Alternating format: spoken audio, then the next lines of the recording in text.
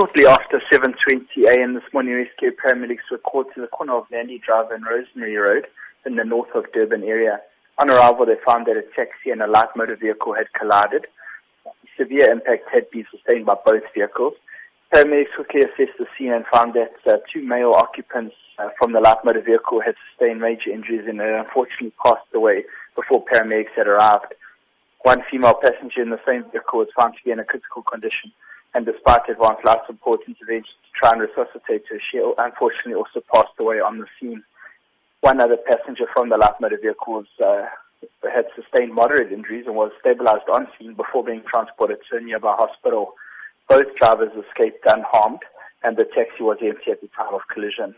At this stage, the exact cause of the collision is unknown. However, SAPS were in attendance and will be investigating further. You say that one patient was transported to hospital with not so serious injuries. Talk to us about the state that paramedics found him in. The paramedics, when we arrived on scene, there were other services also in attendance and they were treating him.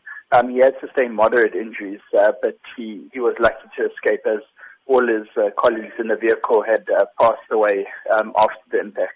It is, in fact, Friday today, and we know that the roads are usually busy on the weekend. Paramedics have their hands full come Friday and Saturday nights.